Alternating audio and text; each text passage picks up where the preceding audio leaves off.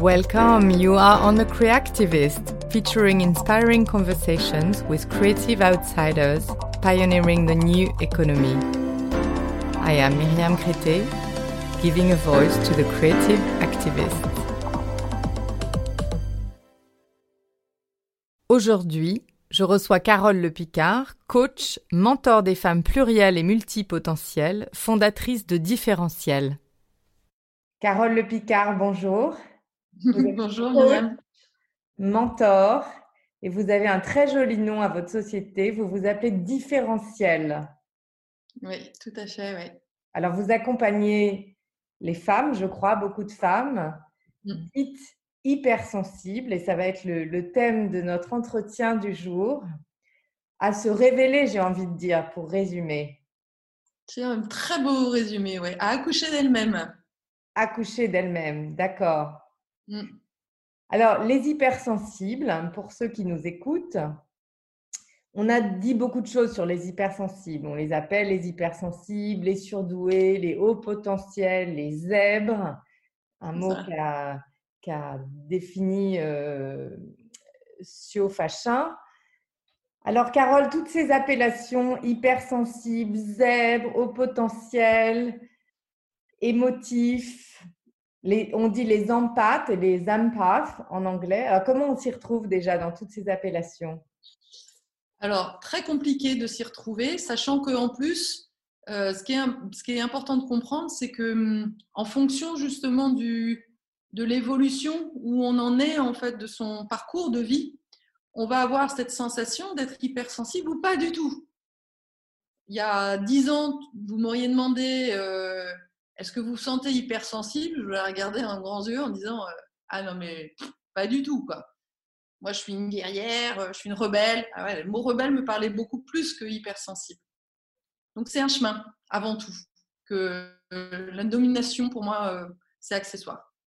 D'accord. Alors justement, comment est-ce qu'on passe de se sentir rebelle, guerrier ou guerrière, si on parle aux femmes, et de tout d'un coup s'apercevoir que quoi, la carapace tombe, l'armure s'écroule et on se dit ah ben non, en fait c'est totalement l'inverse. Qu'est-ce qui fait qu'il y a un déclic ? Exactement. Ouais. C'est pour moi les moments en effet de crise en fait dans la vie qui nous amènent à nous re-questionner, pardon. En tous les cas, c'est comme ça que ça s'est passé chez moi. C'est-à-dire que d'abord, dans un premier temps, un divorce, c'est souvent le cas. Je vois les personnes que j'accompagne souvent vont commencer à se poser des questions au moment d'un divorce où on prend conscience que la personne avec laquelle on a vécu pendant 20 ans est une personne toxique. Comme aujourd'hui, ouais, voilà. Ça démarre là, souvent. Oui, alors on dit les gens toxiques, mais toxiques pour l'un, peut-être pas toxiques pour l'autre. Alors qu'est-ce qui fait ? C'est quoi ? C'est une question de ça ne matche plus. Alors, c'est un petit peu plus compliqué que ça. Ce qui se passe, c'est que souvent, la toxicité n'est juste que la répétition d'une situation de l'enfance. Et c'est pour ça que c'est très compliqué à le voir, en fait, que la personne est toxique, puisque dans la première partie de vie, la toxicité était comme une normalité. D'accord. Si j'arrive dans une famille où j'ai une mère qui me crie dessus, me dévalorise, un père qui ne me voit pas comme je suis, qui me tape dessus, bah, moi, je n'ai que ce référentiel-là. Mmh. Donc, c'est ma normalité. D'accord, oui, c'est un peu comme la grenouille qu'on met dans l'eau et l'eau chauffe, elle ne se rend pas compte que c'est bouillant. C'est exactement Alors, ça. qu'est-ce qui fait à un moment qu'on a le déclic de se dire « je ne suis pas à ma place » ? Parce que si on vit autant d'années avec quelqu'un, on pourrait finalement continuer en se disant bah, finalement, voilà, un couple, c'est jamais facile. Enfin, ce qu'on entend, on fait des compromis dans la vie. C'est ça. Si on est élevé comme ça. Alors, bah, c'est vraiment… moi, j'ai envie de dire que c'est le principe même de la vie. C'est-à-dire que puisque on est hypersensible, on a un chemin à faire. Et l'âme, en tous les cas, c'est vraiment ma conviction, l'âme, elle sait ce qui elle est en fait. Elle naît dans un contexte qui n'est absolument pas le sien à l'origine. Donc, elle va construire une personnalité. mais D'accord. la personnalité qui est en fait un espèce de reflet justement des parents, parce qu'on n'a pas le choix. Au départ, on est un peu juste une espèce de redite en fait des parents. Et puis, il y a un moment donné dans la vie où on commence à se rendre compte que c'est désagréable, on tourne en rond et au bout d'un moment, ça devient insupportable. Et à partir de ce moment-là, la vie nous apporte des épreuves, justement, va faire en sorte d'apporter cette contraction. Et c'est ce moment de la crise où, quelque part, c'est le moment où la chenille commence à se mettre dans sa chrysalide pour ensuite pouvoir passer à autre chose. C'est le changement de cap, mais qui est provoqué par des événements de vie. D'accord. La principale difficulté, ça va être justement d'entendre ça, de voir ces moments-là comme étant un signal qu'il y a quelque chose à changer. D'accord. J'allais dire de voir ces moments de crise comme un cadeau. Exactement. Mais encore faut-il se poser, parce que l'autre problématique de l'hypersensible, c'est son insécurité. D'accord. Parlez-nous un petit peu de ça. Comment ça se manifeste? Parce qu'il y a de Eh quoi bien, être insécure là, surtout en ce moment. là on est en plein dedans. En effet, le coronavirus pour moi est pareil, est un événement, un symptôme en fait qui Mhm. peut être vraiment comme un cadeau pour celui qui va rentrer à l'intérieur. L'insécurité, là encore, elle est liée à l'environnement dans lequel l'enfant a grandi, avec des parents souvent qui n'étaient pas sécurisants, justement, qui n'apportent pas cette sécurité, ou qui sont un jour super gentils, un autre jour te tape dessus, vous tape dessus. Une mère qui n'est pas soutenante ni aimante. Du coup, ça va construire en fait un environnement très insécure, qui va faire que l'enfant va avoir, surtout l'hypersensibilité, va déjà développer comme des antennes, Mhm. et il va complètement être un peu comme un animal aux aguets, de savoir comment je peux faire pour éviter justement le danger. Et ça va poursuivre ensuite dans la vie de tous les jours. C'est-à-dire qu'il y a quelque part deux façons en fait de fonctionner pour l'hypersensible, et c'est pour ça qu'il y a certains hypersensibles qui ne se reconnaissent pas dans ce mot d'hypersensible, parce qu'il y a soit je suis phobique, donc je vois le danger, et là j'ai peur de tout, et je n'ose pas en fait aller dans la vie, je n'ose pas prendre ma place, ou soit je construis une autre stratégie qui est là plutôt contre-phobique, c'est le même pas peur, moi peur, jamais. Donc du coup, je vais me construire une espèce de carapace de superwoman qui va, et moi c'est ça que j'ai construit au démarrage, à aller gravir les échelons, faire la superwoman dans les grosses boîtes, etc. Mais à l'intérieur de soi, il n'y a pas du tout de confiance, quoi. On donne l'impression d'être limite arrogante, mais derrière, c'est comme ça, quoi. Donc il y a une extrême dualité. Moi, ce que j'entends, c'est que c'est un contraste énorme entre l'intérieur et l'extérieur. C'est ça. Exactement. C'est C'est exactement l'ego et ça. l'âme qui sont en conflit. Alors, comment vous Exactement. repérez, vous avez des clients et des clientes comme ça, comment vous les repérez pour des gens qui ne savent pas? Parce que, en plus, ce que je sais des hypersensibles, c'est qu'ils n'aiment pas tellement se coller des étiquettes, et c'est difficile peut-être de dire oui, je suis au potentiel. En plus, il y a cette image en France du QI élevé où on a l'impression, oh, bah non, je peux pas avoir cette arrogance-là. Alors C'est déjà, ça. peut-être on peut juste parler de ça, de cette intelligence émotionnelle qui est Oui. souvent mal interprétée, au potentiel, précoce, surdoué. C'est des mots quand même pas Ouais. faibles. Ouais, Qu'est-ce que ouais. vous C'est pensez vrai alors? que c'est une grosse problématique, parce que pour moi, il y a deux typologies de surdoués, entre guillemets. Il y a le surdoué, justement, enfin, en fait, c'est le même, mais on revient toujours au même, à ce que j'ai dit précédemment.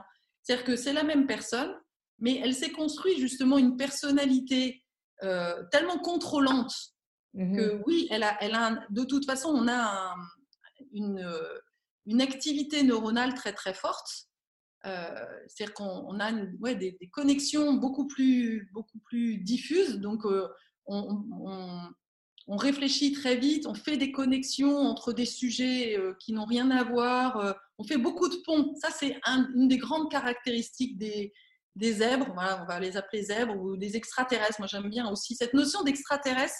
Souvent, elle parle bien, en fait. Elle réunit justement tout le monde, parce que ce soit le côté phobique ou le côté contre-phobique, mine de rien, on se sent toujours décalé. Le mot décalé est un mot-clé. Les personnes, quand elles arrivent avec lesquelles je discute au départ, c'est le premier mot. C'est oui, c'est vrai que je me reconnais dans vos articles parce que je me reconnais dans ce côté décalé, avoir le sentiment de jamais faire comme les autres. D'accord. C'est vraiment ça. D'accord. Donc, j'entends une notion, vous disiez tout à l'heure, rebelle, donc de casser les codes, de ne pas être dans le statu quo, de ne pas être dans le modèle, ce qui peut effectivement, je pense, alors là, c'est moi qui pense ça, mais surtout en France, puisque comme vous le savez, je suis une londonienne de cœur et depuis longtemps, c'est vrai que l'Angleterre a, je pense, beaucoup plus cette ouverture sur l'excentricité, le côté créatif. Et en France, on est quand même, voilà, l'esprit des Lumières, le côté cartésien, le côté matheux. Donc, peut-être pour moi, ce que j'appelle des esprits d'artistes, finalement, des esprits artistiques, ce qui ne veut pas dire qu'on fasse que des choses artistiques, mais cet esprit un peu d'hippie moderne, j'ai envie de dire. Voilà, de peace and love, mais vraiment, quoi, avec l'intelligence émotionnelle. Donc, il y a ce côté, voilà, on ne se reconnaît pas dans les codes proposés, dans la normalité, finalement. Oui, c'est complètement ça. On ne se reconnaît pas dans les codes et à la fois, la grosse problématique, encore une fois, c'est que la majorité, voire même, je crois, pratiquement tous, les hypersensibles, enfin les zèbres, arrivent en fait dans une famille très cartésienne parce que justement, l'enjeu va être d'en sortir. Mais comme on est attaché justement à ce premier... cette première maison, justement, on doit être intégré dans un clan. Donc, on va se faire croire, en fait, que finalement, c'est nous qui allons pas bien, qu'on doit se suradapter. La suradaptation est là aussi un gros sujet, en fait, des hypersensibles, des extraterrestres, etc. C'est-à-dire qu'ils croient pendant toute une partie de vie qu'ils doivent se suradapter, alors que c'est tout l'inverse. D'accord. Alors, c'est intéressant, on pourrait parler des heures, mais je voudrais que, à l'aune de cette crise, donc puisqu'on parle de crise, là, on en vit une formidable pour se réinventer finalement et surtout pour rentrer à l'intérieur, vous le disiez, c'est bien ce qu'on nous demande de faire. Hein. Voilà, alors, quels seraient les conseils aux gens qui se sentent justement décalés et peut-être même aux gens qui, en ce moment, se disent, tiens, ben, finalement, ça s'arrête, je me pose et ça me va bien. Parce que finalement, ces hypersensibles, ils sont dans un tourbillon, ils ont l'impression de jamais arriver à sortir la tête de l'eau, non? Si je peux faire cette métaphore. Disons qu'il y a encore une fois les deux pans qui vont fonctionner de manière différente. Moi, je vois que j'attire plus à moi, parce que ça a été aussi mon chemin, les contrephobiques. Donc, ceux-là, clairement, ils sont plutôt ils se reconnaissent plus dans une espèce d'hyperactivité. C'est-à-dire qu'ils vont remplir justement leur temps du faire. Ils vont avoir le sentiment qu'il faut faire tout le temps, qu'il faut bosser à longueur de journée. C'est vraiment des personnes qui sont très sujettes au burn-out. Parce que en fait, ils sont plus du tout connectés à leur cœur, à leur raison d'être. Donc du coup, ils s'éloignent au fur et à mesure de leur raison d'être et donc ils s'éteignent. En fait, c'est comme une fleur en fait qui n'est plus nourrie de ce dont elle a besoin. Au bout d'un moment, elle se fane, quoi. D'accord. Alors, quels seraient vos quelques conseils là en ce moment de mettre à profit ce temps justement de pause pour se retrouver à soi, pour retrouver, vous parliez de mission de vie, de comment tout d'un coup faire cette part en ce qui nous appartient, ce qui ne nous appartient pas. C'est le moment idéal de se dire, bon ben voilà, comment je vais ressortir de cette crise en nouvelle fleur qui a poussé. Ouais, c'est exactement ça. L'idée, c'est en effet déjà de remettre en question notre vision des choses. D'accord. La plus difficile des choses, c'est de considérer, de prendre conscience, parce que évidemment, en plus, le zèbre, il est quand même assez intelligent, mine de rien, même s'il manque de confiance en lui, il a conscience qu'il a quand même une certaine intelligence. Et il a beaucoup réfléchi, en fait. Il est tout le temps en train de réfléchir, de se poser des tas de questions. Et à la fois, à un moment donné, il va falloir qu'il admette qu'il s'est complètement planté dans sa vision. Que ce qu'il voit n'est pas la réalité, c'est une illusion. Qu'il s'est fait des énormes mensonges, qu'il s'est menti pendant toute une partie de sa vie. Et là, ça va être... c'est la première confrontation à laquelle... parce qu'il est en recherche de vérité. Il est en recherche vraiment de quelque chose... et pour une partie, il détient beaucoup de bonnes vérités. Il est très attaché au bon sens. Il est très attaché à la coopération. Il a des valeurs très fortes. Et à la fois, il y a plein de choses sur lesquelles il est complètement à côté de la plaque. Donc C'est ça le va être wake-up call alors, c'est le grand wake-up call. exactement. C'est Alors, vraiment ça. qu'est-ce que vous dites à ces gens-là qui tout d'un coup se réveillent en se disant mais c'est pas possible, j'ai passé 40, 50 ans de ma vie à être dans une illusion totale. C'est pas évident quand même de se réveiller de ça. Ah bah, c'est le propre de mon accompagnement de leur faire prendre conscience ça en douceur en fait et de leur faire comprendre que c'est tout le chemin justement de mon programme d'accompagnement. Il y a d'un côté euh, reprendre contact justement avec cet enfant intérieur qui a été justement maltraité, parce qu'on se raconte des belles histoires en tant qu'enfant. Alors souvent, ce que je vois, c'est que régulièrement, les personnes qui viennent à moi, ils ont souvent fait l'analyse que, ok, je suis avec une personne toxique, je me suis mariée avec une personne toxique parce que ma mère était toxique. Là, souvent, c'est déjà un constat que les personnes ont fait un premier bilan. Et la deuxième vérité qu'ils croient, et là, c'est pour le coup le deuxième effet pas cool en fait que je leur apprends, c'est que souvent ils ont l'illusion que mais ouais, mais mon père en fait il a subi justement la toxicité de ma mère pardon, et lui il a rien pu faire.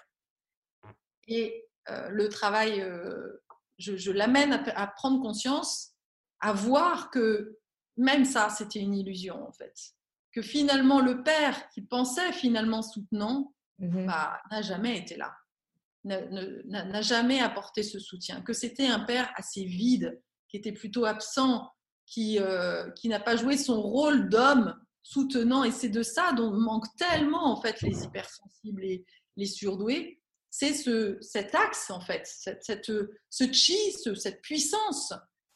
Et les femmes, notamment hypersensibles, surdouées, ont à récupérer en fait, retrouver leur puissance, parce que les rebelles, ce sont en fait des femmes super puissantes. D'accord, je Et comprends. qui n'ont pas eu le droit quelque part d'exprimer leur puissance face à ce père qui justement ne voyait à travers justement cet enfant rebelle une puissance que lui n'avait pas. Donc du coup c'est ta gueule, tu n'as pas le droit à la parole, tu n'as pas le droit de me confronter. Or justement le chemin de la rebelle, ça va être d'accepter la confrontation, de dépasser la peur, parce qu'il y a un schéma qui s'est construit, c'est si j'exprime ma puissance, ben, je vais me faire punir. C'est ça qui s'est passé dans l'enfance. Donc il y a tout un chemin pour justement vraiment faire preuve d'audace, d'aller dépasser les peurs les plus profondes et croyances qui se sont inscrites dans l'enfance, pour oser justement se confronter à tout un modèle et d'aller justement vraiment incarner cette exploratrice d'un nouveau monde, aller prôner justement et aller mettre dans la matière vraiment les valeurs qui sont les siennes justement. C'est un beau programme. Écoutez, moi j'ai envie qu'on s'arrête là parce que j'entends des mots qui me parlent et je suis sûre qu'ils parlent aux gens qui nous écoutent. Oser, avoir de l'audace, explorer un nouveau monde. Et je pense qu'on est parfaitement dans un moment où on a tout à explorer finalement. Hein. Quand tout s'écroule, tout est à réinventer.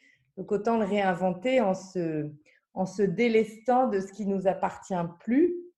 Et puis, si on doit se retrouver sur une nouvelle île, effectivement, on n'est pas embarrassé de tout un fardeau. Et c'est le moment idéal pour se réinventer. En tout cas, merci beaucoup, Carole Lepicard. Différentiel, on comprend pourquoi. Donc, faire briller sa différence. À très bientôt, en tout cas. Merci beaucoup. Au revoir, Myriam. Au revoir.